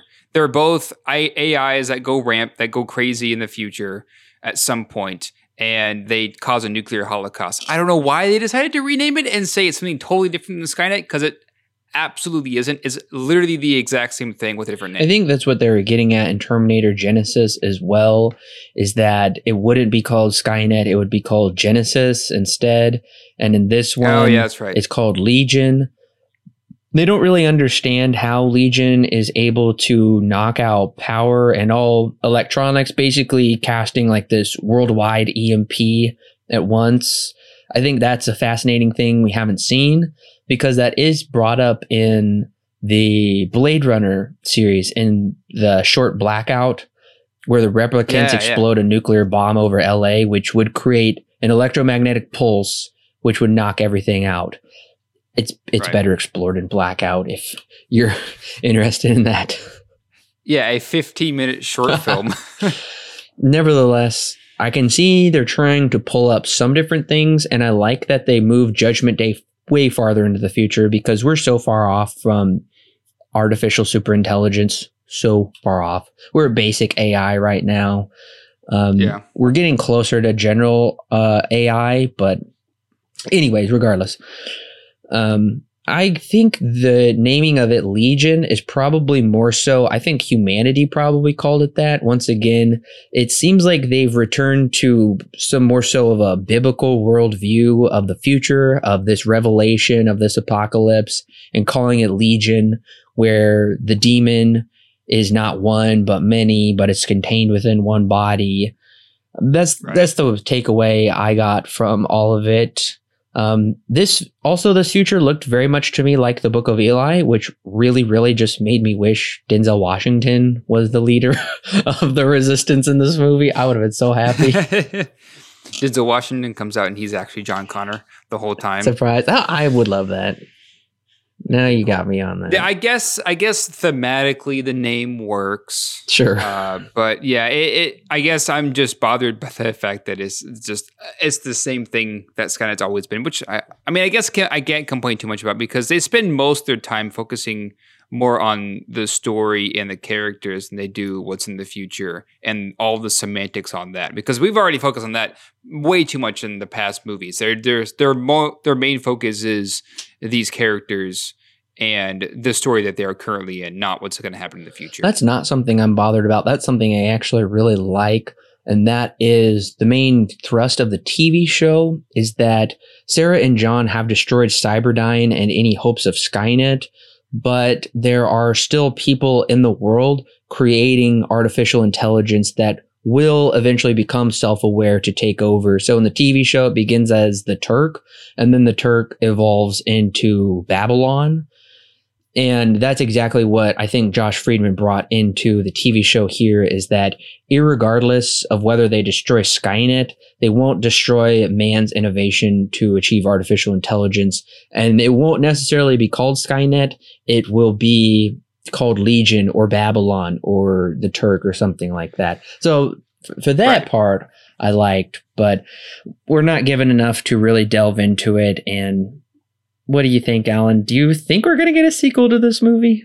My guess is probably not. No, I think the franchise is dead for now. But is this film dead? Or, I don't know, is it very much alive? Are we ready to give them our recommendations, Alan? I think so. All right. Alan, what is your rating and recommendation for Terminator Dark Fate? Terminator Dark Fate is the best thing to happen to Terminator since Terminator 2. However, it's still not a great movie. I would say it's passable, but there are definitely times, and I just said this a little bit ago, there are times where I knew, I felt, okay, I'm watching a movie, and it just kind of pulled me out because of either some kind of stupid convenience or just some stupid line of dialogue. That is a thing of this movie. There are really silly parts to it, but what they do in this movie, when it comes to, especially with Arnold Schwarzenegger's character and Linda Hamilton or Sarah Connor's character, they do honestly a very interesting job at finally going deeper into what it means to be a Terminator, what it means to have some kind of humanity, forgiveness, redemption, et cetera, to something that is not supposed to be human. It's supposed to be the complete opposite. It's supposed to be infiltrating. I like that idea. They finally do that. But at the same time, is this a movie that I would recommend? Sure, I would recommend it. Would I buy it on Blu-ray? I guess we'll have to see. So at the end of the day, it's the best thing to happen in Terminator because this is what Terminator Genisys should have been in my mind. This is different enough for me to feel like this is something that is more refreshing than Terminator, or really any Terminator movie since Terminator 2. So finally, we have one that I actually enjoyed watching, not one that I got bored with halfway through it. So anyways, at the end of the day, yes, solid recommend, 6 out of 10. It's not perfect. It's not great. It's very okay, but I at least had way more fun with this one than I have, honestly, with every other Terminator movie that we've reviewed so far. Terminator Dark Fate is probably the best Terminator sequel we're ever going to get outside of the original two. And in many ways, this film is better than all of the rest. Dark Fate isn't actually about a dark fate, but rather man's free will to choose good or evil. These themes of free will versus predestination, self-sacrifice for those we love, and ultimately forgiveness and redemption are what Dark Fate's worldview stand out from the rest. It was refreshing to see a Terminator film not reassigned to the unassailable evils of the world. This is a film about overcoming great odds in order for good to triumph over evil. Yes, sometimes it's on the nose and certain emotional moments are forced, but overall I'm very pleased with the worldview and thematic elements of the film. Another strong positive is this does in fact feel like a definite sequel to the original two films, while still bringing a fresh storyline. I'm so glad the rinse and repeat formula of the previous installments is ditched to craft something fresh in this stale universe. Having Skynet be a thing of the future, long gone, gives meaning to Sarah and John's triumph in T2, while still leaving logical room for a different AI to take Skynet's place. Mackenzie Davis is the saving grace of this film. She is a tough female with emotional depth and a gripping character arc. Also, I'm so glad Arnold finally has a purpose in coming back to the franchise. A machine learning to love may not be logical, but the point is admirable and further develops off of his character and Sarah's feelings about him from T2. Linda Hamilton coming back I liken to Harrison Ford returning in Blade Runner 2049. Both characters are important to the story, but they're more so peripheral in order for their legacy to have more meaning. Having her and Arnold return 28 years later provides much needed closure to the gaping hole left by Terminator 3. There are some obvious political messages, such as that of the Dreamers and the Me Too movement, lobbed into this film that are unnecessary, but thankfully the viewer isn't hit over the head with them. They're there, and we move on. There is a lot to like about this film, but by the end, I've been through one too many action sequences, and I feel like nothing truly satisfactory has been accomplished, making this once again another installment that's meant to set up a trilogy and leave me thinking, did we really need this? But as I began, this is probably the best true Terminator sequel we're ever going to get. Terminator Dark Fate receives 6 stars out of 10 with a mild recommend. We actually agree at a rating for once. Yeah. Praise for the series. Yes, I did write down our rating. We did agree on Terminator 2 rating. Everything else. That's right, we did. But I remember the reason for that rating was vastly different. Yeah. Everything else was pretty much off. Except we actually had the same rating on Terminator 3. We both gave that film a 4. Okay. But I mean, that movie's garbage. So there's not much controversy to that one. Yeah, that's fair. That's kind of universally hated. But will I pick this one up on Blu-ray? Yes, I will, because I like this movie well enough to revisit it whenever I want. Plus, I want to complete the collection, and I'm also intrigued to explore the special features and possible commentaries. Yeah, I would probably pick it up. I would probably pick it up for no more than $5, but I would probably pick it up. I already own the first two. There were some gifts. So I might own this one too, because it technically is a trilogy. Yep. So it is now an official trilogy. That's right. I would pick this one up during Black Friday. That's a good idea. Year. It'll be pretty cheap, I guarantee it. Yeah. I'm sure it's going to try and make back as much money as it can with home video sales than it is with the theatrical sales. It needs it. Yeah. So I want to know, Alan, your final ranking of the movies. I've got my final ranking. It's like vastly different from what everybody else is, because I don't know. I went in totally different directions than the mainstream on this franchise, but my ranking is my number one is still Terminator Salvation. Of course. With an 8 out of 10. Love that movie. But here's the thing. I think you have to be at like adolescent type age and watch whatever Terminator film came out then to truly love that film. That's fair. Because I know people that were young when the original films came out, and they're just like die hard love them and don't really see the problems we brought up with it. Now, for me, I was an adolescent when I saw Salvation, and those same people hate that movie and think it's a garbage movie.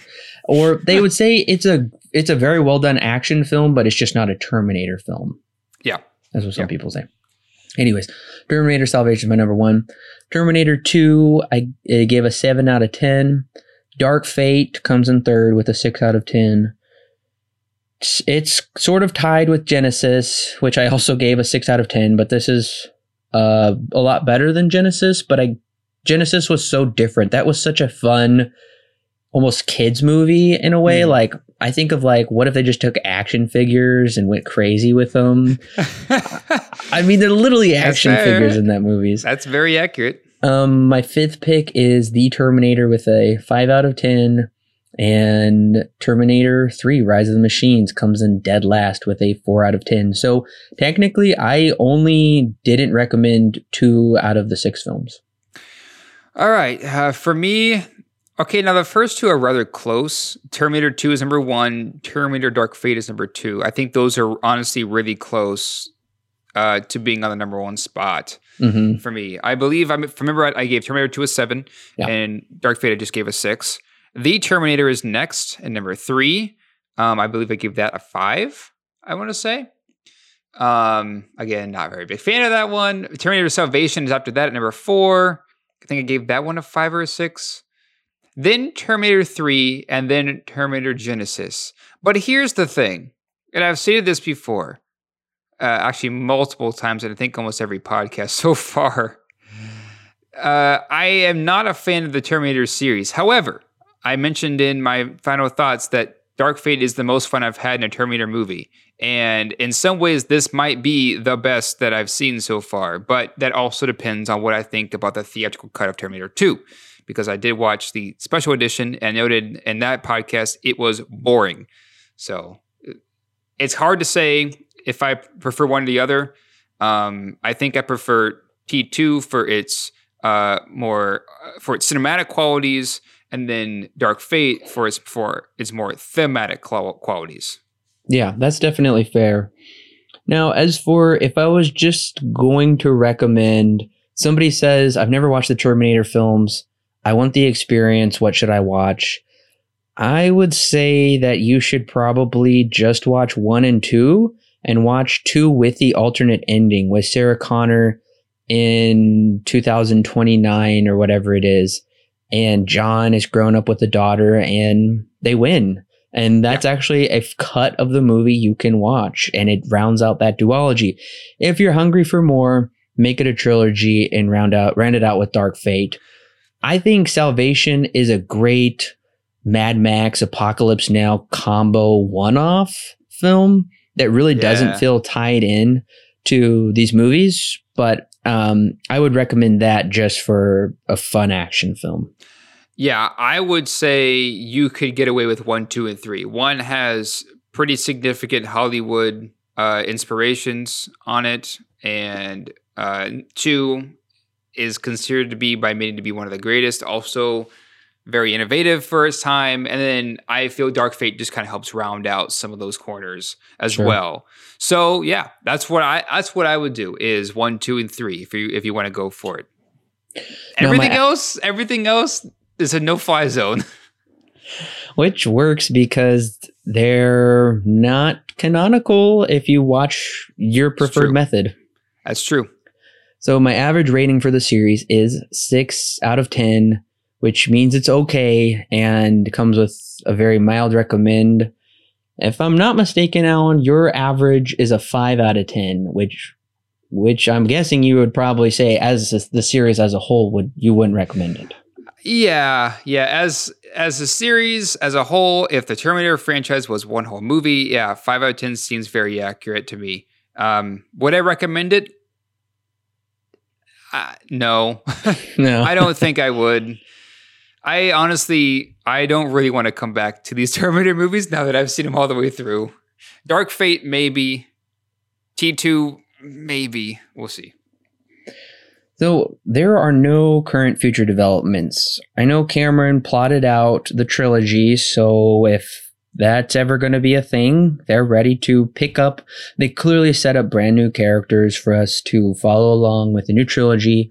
My guess is because it did very well critically, and audiences seemed to like it well enough, but they just didn't turn out to make it viable. So maybe this could have a life on a streaming service as a TV show. I know Westworld is doing really well, and that's about robots in the future. Mm-hmm. But I don't know. If I'm guessing this trilogy won't pan out, but we will see Terminator reappear in some form, but it's going to be quite a few years from now.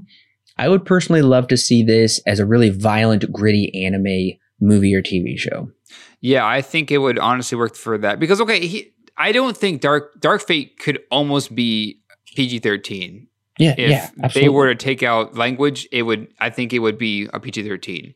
So yeah, seeing a gritty anime could maybe breathe some new life into this honestly dying franchise. Actually, probably at this point dead franchise because none of these movies are making money anymore.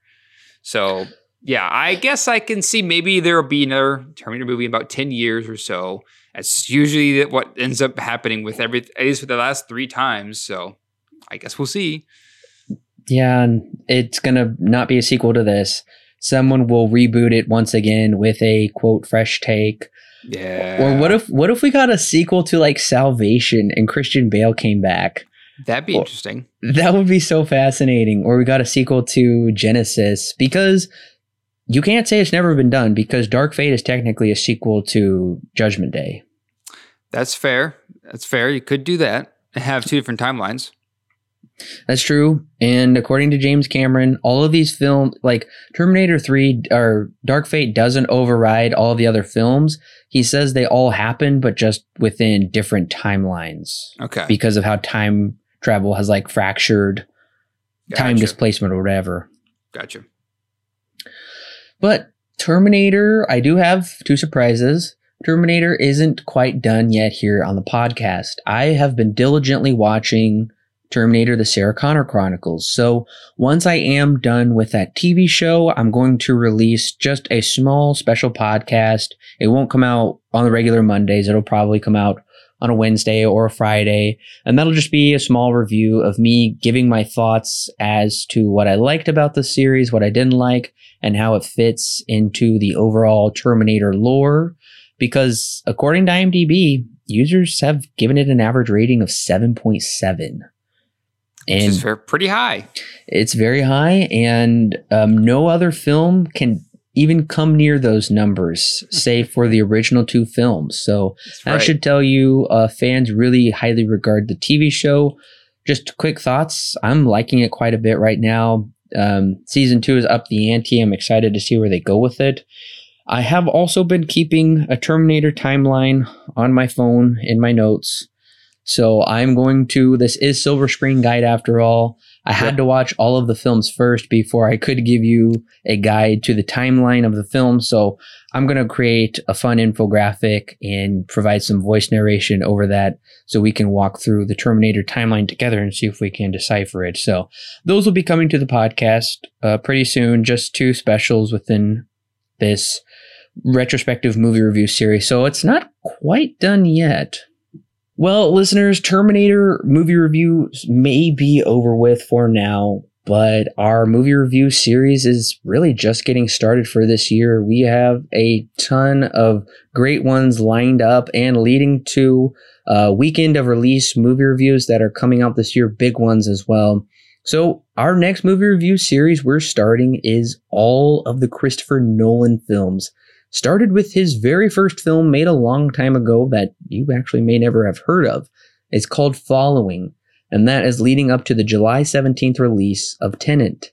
And we will also be breaking those reviews into sections, and in between we will have other reviews such as Candyman, leading up to Jordan Peele's spiritual sequel this June. So we will have the full schedule released here very soon.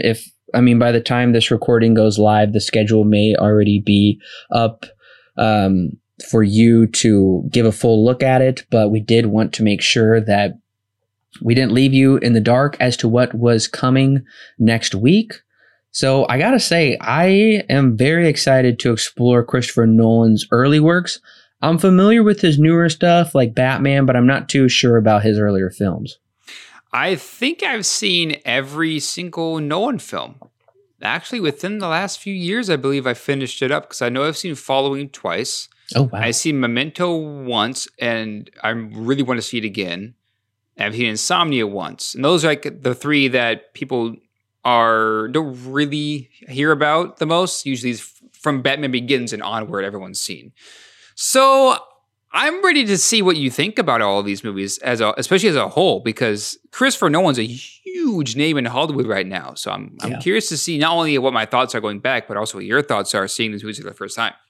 I'm really excited to see where he came from with Following, which I believe might be a student film or from his very early career. His very early career. Student film, maybe.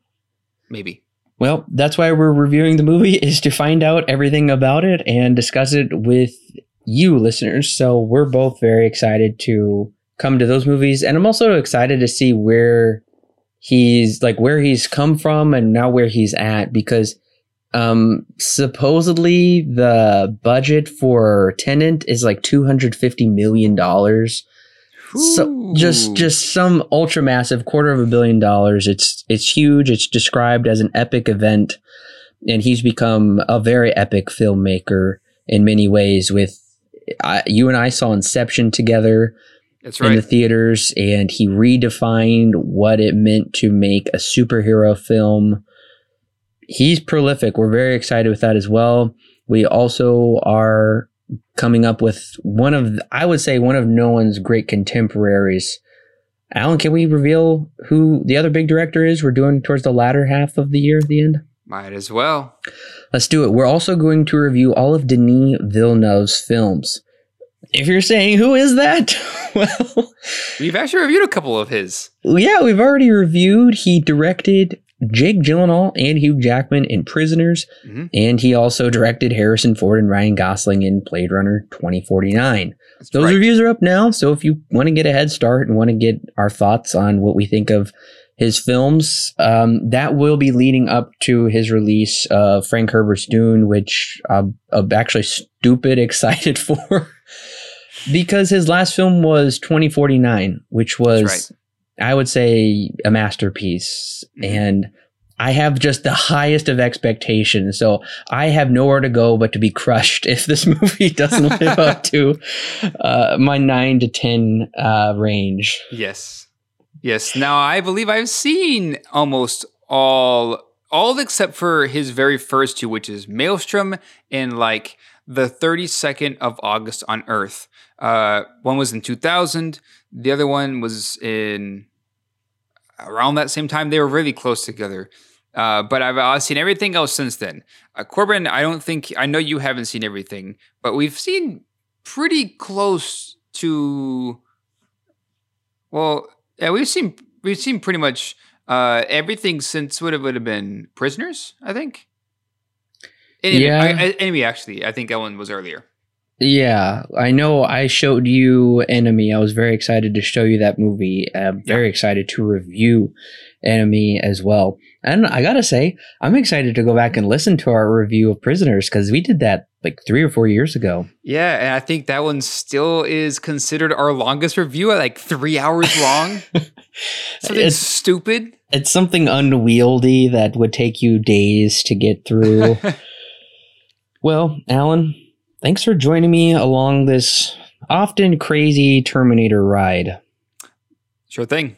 All right, listeners, I'm curious to know what you think of Dark Fate, because clearly there's a very mixed reaction out there in the wild amongst film fans, and it didn't do well at the box office. So was it one of those films that was underrated? Like, in my opinion, John Carter, that's one of my favorite movies of all time, and sadly, it didn't do good enough for Disney. I guess $500 million isn't good enough. Make a sequel, whatever. So we're never going to get a John Carter sequel. So that's my question. Do you think we're going to get a sequel to Dark Fate, or do you think that the franchise should just be left alone? It's been 35 years, 6 films later. Most of them people hate. Some of them people regard as the greatest films of all time. This series has just been all over the map. So we really want to know what your thoughts are on this film. And also, one last question. Does Lyndall Hamilton, Sarah Connor, and Arnold Schwarzenegger's T-800, are they given proper closure finally in this series after almost 4 decades? So I'm very excited to see what you think about this, listeners. Excited to read your comments. Keep the comments coming. We love talking about movies, and we love talking about them with you. We will see you next week, listeners, with following. Hey listeners, it's Corbin. Don't forget to check out the exciting links in the description below that will connect you with more great movie reviews for your listening pleasure, and our YouTube, Facebook, and Twitter page, and of course our official website where you can read great articles and sign up for our free weekly newsletter. Also, if you want exclusive bonus content such as extra movie reviews, movie commentaries, and our thoughts on the latest movie news and trailers, plus more, then check out our Patreon page. It's a great way to help keep this show free, and it gives you great content that's yours to keep. All of that and more is found in the description below. Don't forget to subscribe whether you're on YouTube, Apple, Google, or Stitcher, or your favorite podcast service. And while you're at it, please leave us a 5-star review so other movie lovers can more easily find our podcast. We love talking about movies, and we love talking about them with you. So don't forget to share with your friends and family. And we'll see you next week, listeners.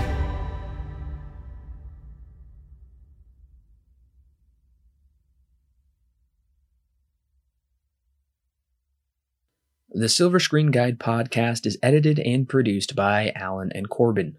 Intro and outro music is created by Thomas Rankin. The thoughts and opinions herein expressed are those of the individual and do not necessarily represent those held by Silver Screen Guide. Silver Screen Guide is not affiliated with any company or individual involved with the creation of this movie or TV show. No portion of the podcast may be used without express written permission from Silver Screen Guide.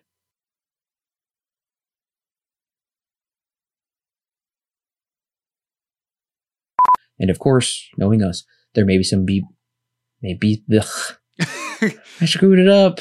Crap. It's too late in the day. It's so late at night. It's so late. I have run off so little sleep. Forget it. I'm going to reread it. Well, Alan, have you been watching The Dark Crystal, Age of Resistance? I have not, but I need to. And I know in the original, that is a meme, I guess you could say. So you sounded just like Chamberlain. You sounded just like Chamberlain from there. I'm like, what?